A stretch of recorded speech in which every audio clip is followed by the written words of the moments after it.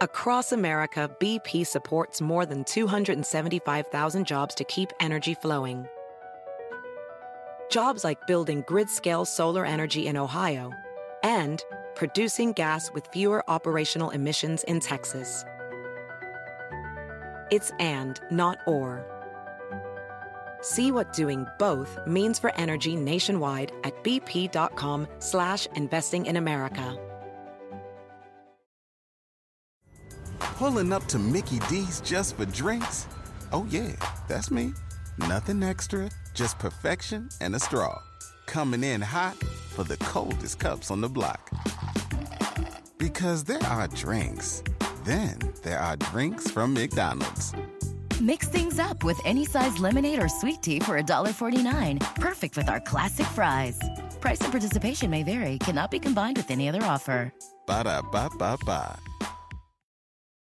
Yo, what up? This is DJ Newmark, a.k.a. Uncle New. From Jurassic 5, and you're checking out The Library with my main man, Tim Onicle, on www.rapstation.com.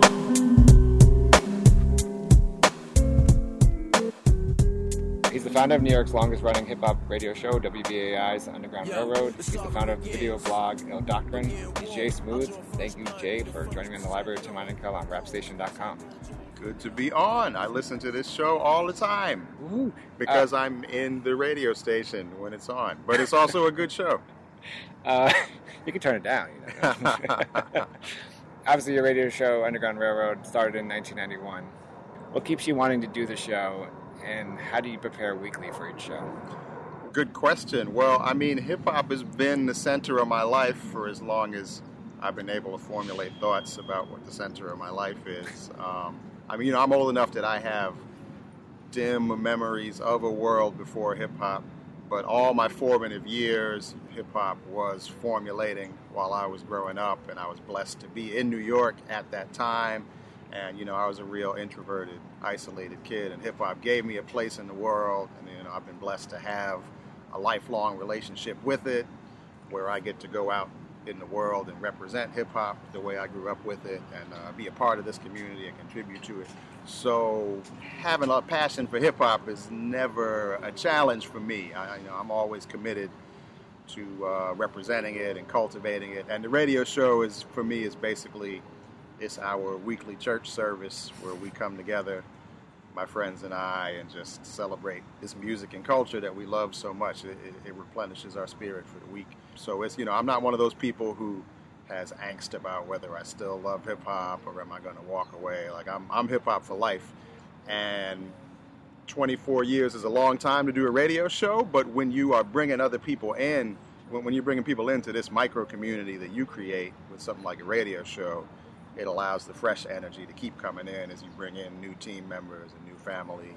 I used to do everything myself back in the early 90s on the show, but nowadays I have a whole squad of DJs and other folks that come in. So bringing in new people and having that community spirit within your own representation, I think, can keep it fresh. So, just like Chuck is doing with Angie Don't Stop, he has all these crews that do these different segments, and that keeps the energy fresh. When you by yourself, filling the whole 2 hours might be a bit much. But and that's what hip-hop's always been about. It's about giving you these spaces to create your own community. Obviously, with the radio show, it's audio, right? So it's really hard to represent all the elements of hip-hop culture. But if you were to pick one element to represent, or what you would want to represent hip-hop culture, do you have one in mind, or are you happy with how it's represented now? One that I'd rather see get more shine. Yeah. That's a good question. I think there's always going to be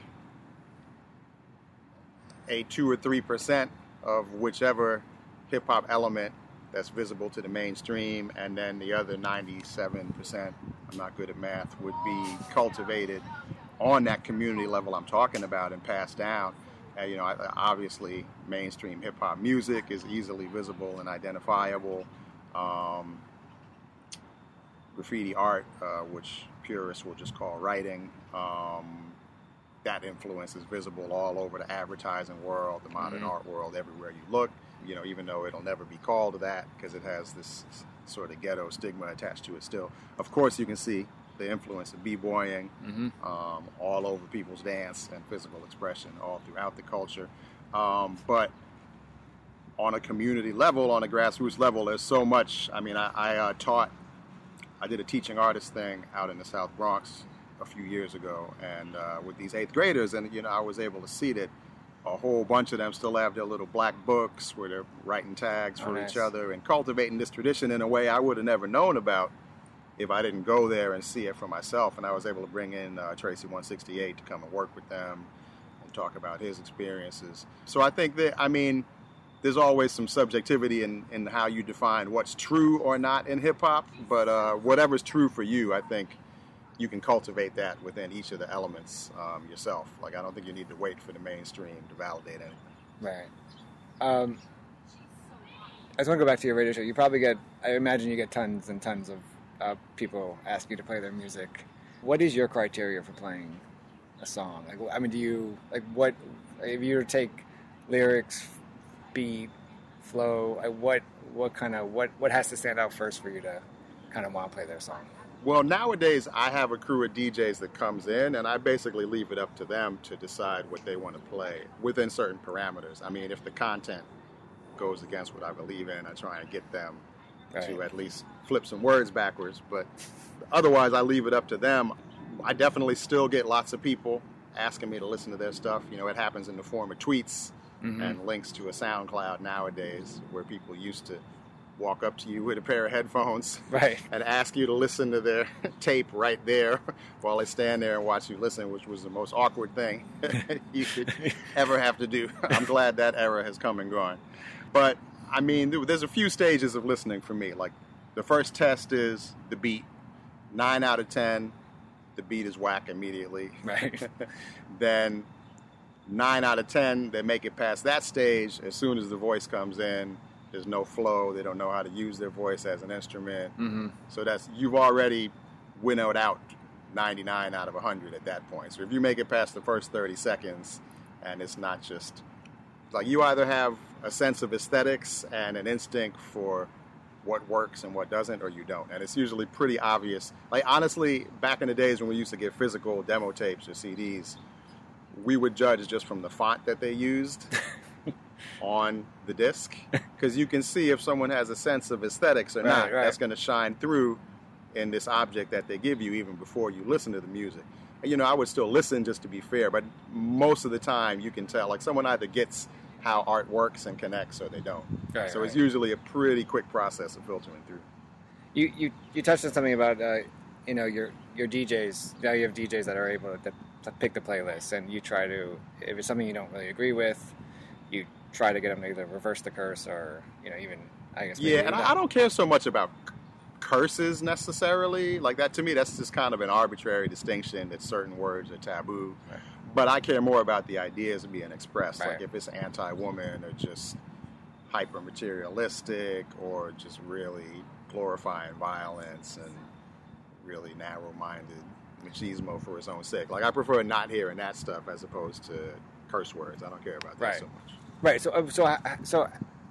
that's kind of, for me, that's like the beauty about, I feel, hip hop, is that it forces people to deal with their contradictions, whether they're political contradictions or social contradictions. As someone who is progressive, how have you dealt with kind of the contradictions in hip hop, or how, or something like, let's say you like the flow, great voice, flow, wordplay is amazing, but the content is something you don't agree with. How do you kind of deal with that battle? Yeah, I don't necessarily claim any labels like progressive for myself. I just try to do the right thing and be aware of my place in the world on a day-to-day basis. It's not for me to judge how successful I am. But that's always this sort of the tightrope walk of the adult hip-hopper, is having this bond with a community and an art form that connects you to it for life, but having things going on and ideas being expressed that you vehemently disagree with. And that's a lesson I apply to a lot of the work I do now, doing political commentary, speaking outside of a hip-hop space. So much of the debate that goes on, whether it's on TV or on Twitter, is this really all or nothing antagonistic conversation where either I agree with you or I'm totally cutting off from your humanity as a person. Right. And I feel like a more productive way of engaging is challenging each other and having real honest conversations in a way that maintains an awareness of our human connection to each other. And that's something you have to learn how to do if you're going to remain within the hip-hop community. You got to learn how to challenge people for saying things that you're totally against while still honoring that bond you have as a fellow hip-hopper and not just saying, you know what, I just don't respect you, I'm never talking to you again. Like, you got to figure out how to say, you know, the way you talk about women, that anti-gay stuff you're kicking right now, I can't rock with that at all, but say it in a way that's respectful and is a way you would speak to family about something you disagree with. I want to go back, I want to go back to your radio show and how, you know, it started in 1991. Do you remember the first song you played? And if you were to go back, would you want to have played something different at the time? I do remember the first song I ever played on the radio show, February 3rd, 1991. I started off the first show with Friendly Game of Baseball by Main Source, Nice. Which is an incredible song. The whole song is an extended metaphor about police brutality told through baseball metaphor, basically. Still one of my favorite songs. I definitely don't regret starting off with that. I think that really set the tone for what I wanted my show to represent, what I wanted to share with the world about how beautiful and how powerfully expressive hip-hop could be. I mean, it's just great musically, first of all, and so creative, and such a strong statement from Large Professor. Shout out to Large Professor. And yeah, I don't know. I don't regret playing that at all. If it was something I regretted, I might say I don't remember whatever it was.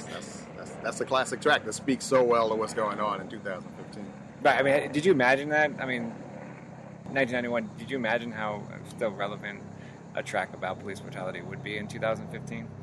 I mean, I think that's been a constant reality for black and brown people since before I was born, and I think each generation sort of has their wake-up call where they get introduced to that reality. And back in the 80s, we had Michael Stewart, Eleanor Bumpers, cases like that woke us up to it.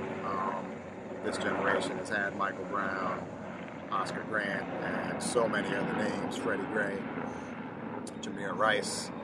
So, you know, it's a cycle that repeats.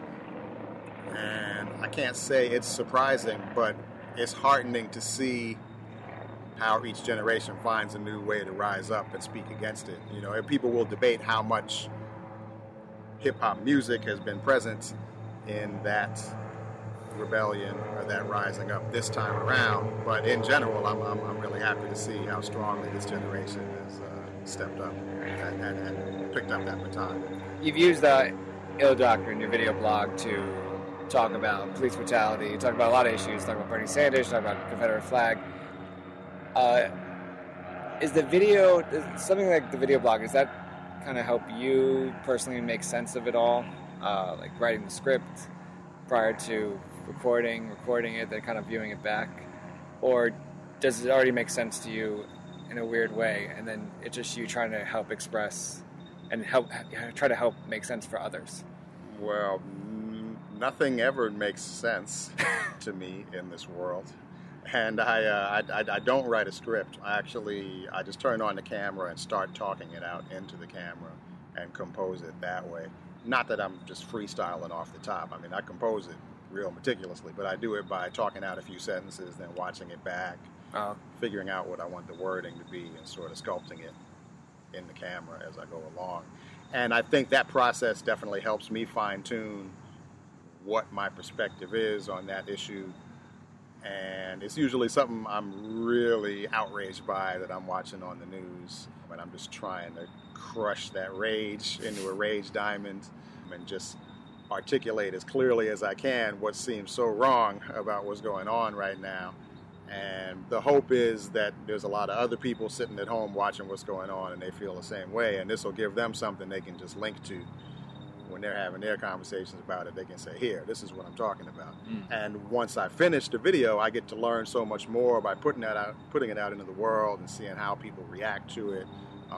Sort of a digital replication of the call and response that you do at a hip-hop show and have been doing in Black African culture for centuries before that. You know, that back and forth helps me learn so much as people add their perspective onto my perspective, and I get to see how they react and learn from that. Like it helps us get a little closer, helps me get a little closer to feeling like something out here makes sense by sort of putting the video out as part of a dialogue with everyone who watches it. Was there a particular video, especially this year, that kind of was hard to record just because of the subject matter? I mean, I watched the Sandra Bland one, and the last line with, every name we'll never know, kind of, I felt like, just like really tugged at the, really almost brought tears to my eyes, because there are going to be names we don't know.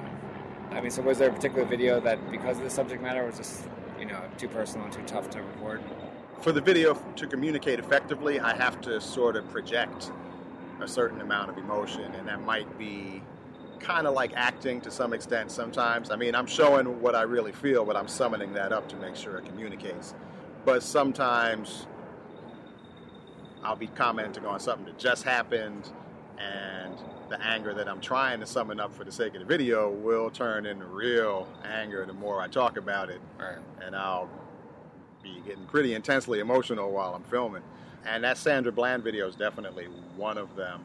I had actually just gotten the news that a good friend of mine's son had been killed right at the time I was doing that video about the deaths of Sandra Bland and Sam DuBose. Not by police, but, those killings in the community are still, in a larger sense, the product of disenfranchisement, right, and discrimination, and being treated as if our lives don't matter as much, even if it's not directly done by an authority figure. So that was weighing very heavily on my mind, and I was really forcing myself to film. But it was, I guess, a useful conduit to be able to channel that into expressing something that touches on those same issues. So it definitely can be cathartic and sort of therapeutic to work things out that way. Is there a moment that something that you just can't do it? Or, I mean, you said you force yourself, but why force yourself to do it? Besides being therapeutic, what's your mission overall with the video? I feel like I've been very blessed to have this public voice that hip-hop gave me. It's something that might be easy to take for granted in this age where everyone automatically has some public voice on the internet. But being able to run your mouth and have thousands of people care about what you say is a privilege you shouldn't take for granted. And I feel like people who have that and use it just to yap about nothing, I don't understand. If you have that opportunity and you're not using it to talk about things that matter and add more love to the world, I don't understand what you think life is about. So I want, as long as I have this blessing of being able to be a part of the public conversation, I want to use it as much as I can, knowing that I can represent for other people out there who feel the same way. I can represent for all the hip-hoppers who built this pedestal I'm standing on. I want to, even if I feel like I don't want to show up and put my face out on the internet, I'm going to push to go out there and do it, because I've been given this blessing to be a part of the conversation, and I want to make the most out of it, not just for myself, but for everyone that I'm trying to represent. On your website, iodoctrine.com, things that have been said about you is he's a genius, Rachel Maddow, the best hip-hop conversation, Chuck D. What, and the many, obviously a lot more. They're not all that positive. Well, you're right. So what's the best thing that you think has been said about you, but also what's the worst thing, and what was kind of the most, I guess, surprising thing? Yeah, you get a lot of very, very flattering feedback, a lot of great validation. Having someone like Chuck, or I ran into Large Professor recently, and he was talking about how much he loved the last video. It was funny because I saw Large Professor last year at one of the park jams, and he said, "Hey, what's up, Jay?" And I thought I imagined it.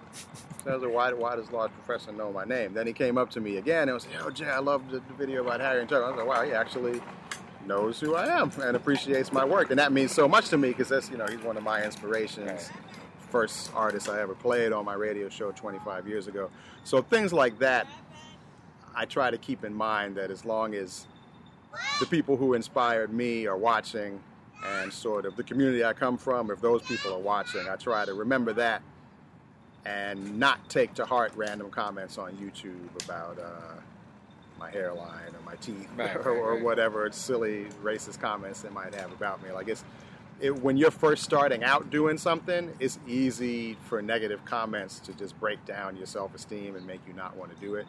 But when you're lucky enough to get a lot of validation and positive feedback, I think it helps to keep it in perspective that you're out there representing for people who get what you're doing.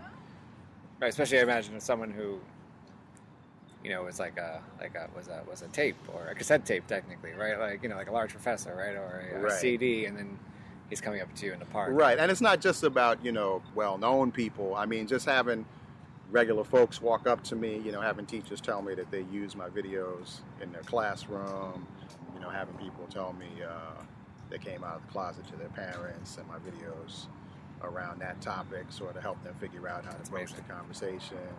I mean, just things like that. As someone who's not really a natural performer or self-promoter, I mean, I think that's why I've been in radio so long, because I don't have to show my face. Right. I can just put my voice out there, play a bunch of music, and connect that way. But yeah, what was the question? How much people like me? You want to keep it in perspective and not you got to remain critical of your own work and not just not get so caught up in the validation and recognition that you lose track of why you were doing these things when nobody was listening and nobody was watching.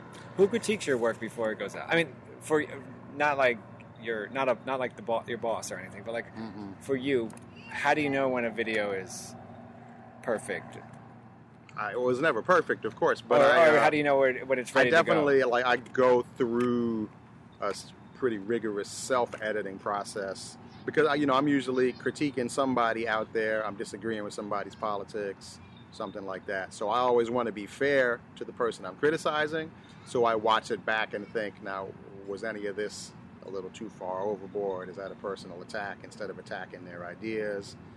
And I try to figure out, someone who's on the other side of the fence, what are the loose strings in my argument that they're going to pull at? And then I try to get rid of those loose strings beforehand.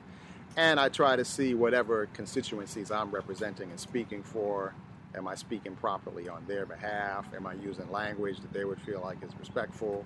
Am I being too presumptuous? Like if I'm making a video about sexism, am I defining things that a man shouldn't presume to define? Right. Talking about things that happen to women? Like there's a lot of things from spending so long arguing with people on the internet and reading other people's perspectives on the internet. You sort of learn. You can learn from other people's mistakes as well as your own, and sort of check off a checklist of things I know I want to get right before I put this out there. Right. So I definitely, that's why making the videos is so exhausting, because I have to be the writer, the editor, and the producer, and the host, and sort of edit the content for myself and figure out if everything is just how it should be. So what's next for you? You have to do video, you do radio, you do lectures. What else do you have to do? If you're setting me up to promote my upcoming podcast, I will do that. Sure. I'm definitely going to start a podcast soon. I'm looking forward to having conversations with other people. I feel like podcasting is a space where you can really dig into thoughts a little more deeply. I mean, I've been making videos for a while, as well as doing the radio show, and you can see the difference between those two forms. Radio and podcasting similarly is something that still in 2015 people will sit with it for a while, and they'll listen for a half hour while they drive around, or listen for an hour while they clean the house, where everything else in the media is moving towards smaller and smaller pieces of expression. When I started making videos in 2007, the challenge was, how do I express a worthwhile idea with only 3 or 4 minutes? Nowadays, 3 or 4 minutes is an eternity. If you're not putting it in a 15-second Instagram, nobody's really checking for you. So, and I don't feel like I want to compete on that playing field. And I feel like podcasting is still a space, just like radio, where you can sit for a half hour and ask questions instead of acting like you know all the answers, and just have a real conversation. So I'm hoping to start a podcast real soon. You can look out for that. Otherwise, just try and put ideas out there on the internet, hope they connect with people, try to say things I believe in, and every Friday night try to cultivate this hip-hop music thing with my friends. He's the founder of WBAI's Underground Railroad and Ill Doctrine. Jay Smooth, thank you so much for joining me on The Library with Tim and Kel on RapStation.com. Thank you. Peace to the whole Andrew Don't Stop Rap Station crew. I better go over my man's crib and get the pump. Cause to the cops shooting brothers is like playing baseball, and they're never in a slump. I guess when they shoot up a crew, it's a grand slam. And when it's one, it's a home run. But I'ma be ready with a wild pitch. My finger got a bad twitch. Plus I wanna switch sides and step up to the batter's box. Fuck red and white, I got on black socks. But let him shoot a person from the White Sox. What's the call? Foul ball. Babe Ruth would've made a good cop, but he didn't. Instead he was a bigot. Dig it, my life is valuable and I protect it like a gem. Instead of cops getting me, I'm going out getting them. And let them cough up blood like phlegm. It's grim, but dead is my antonym. And legally they can't take a fall. Yo, check it out, it's just a friendly game of baseball. Black man to dip. Yo, we shoot a black man to dip.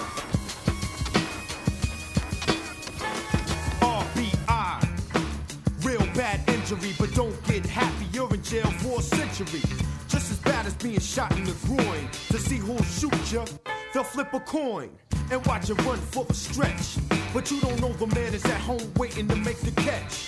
So the outfielder guns you down. You're out, off to the dugout, underground. I know a cop that's savage. His pockets stay green like cabbage, cause he has a good batting average. No questions, just pulls out the flamer, and his excuses get lamer. Once a brother tried to take a lead, but they shot him in his face saying he was trying to steal a base. And people watch the news for coverage on the game and got the nerve to complain. They need to give themselves a front row seat or save the baseline for a beat. Cause television just ain't designed for precision, y'all. It's just a friendly game of baseball. Shoot a black man to dip. Yo, shoot a black man to dip. Yeah, yo, shoot a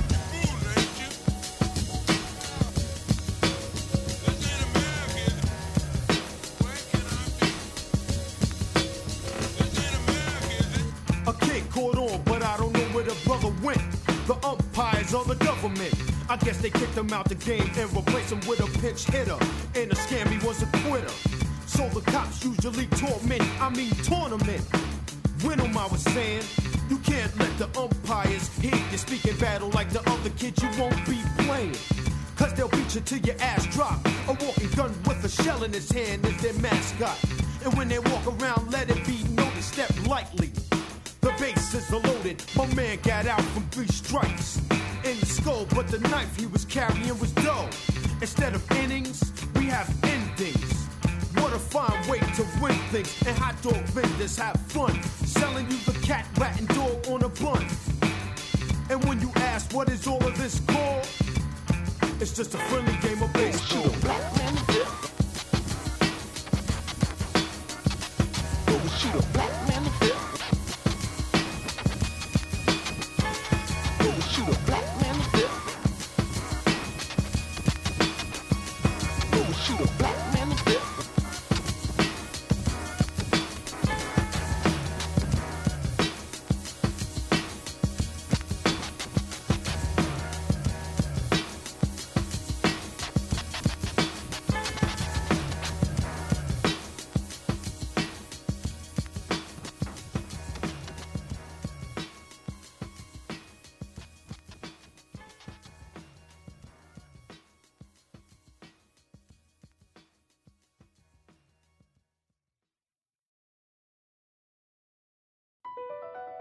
BP added more than $70 billion to the U.S. economy in 2022 by making investments from coast to coast.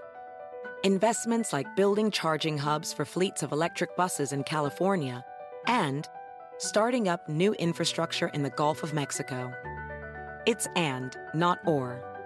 See what doing both means for energy nationwide at bp.com/investing in America. Pulling up to Mickey D's just for drinks? Oh yeah, that's me.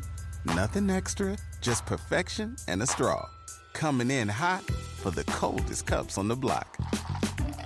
Because there are drinks. Then there are drinks from McDonald's. Mix things up with any size lemonade or sweet tea for $1.49. Perfect with our classic fries. Price and participation may vary. Cannot be combined with any other offer. Ba-da-ba-ba-ba.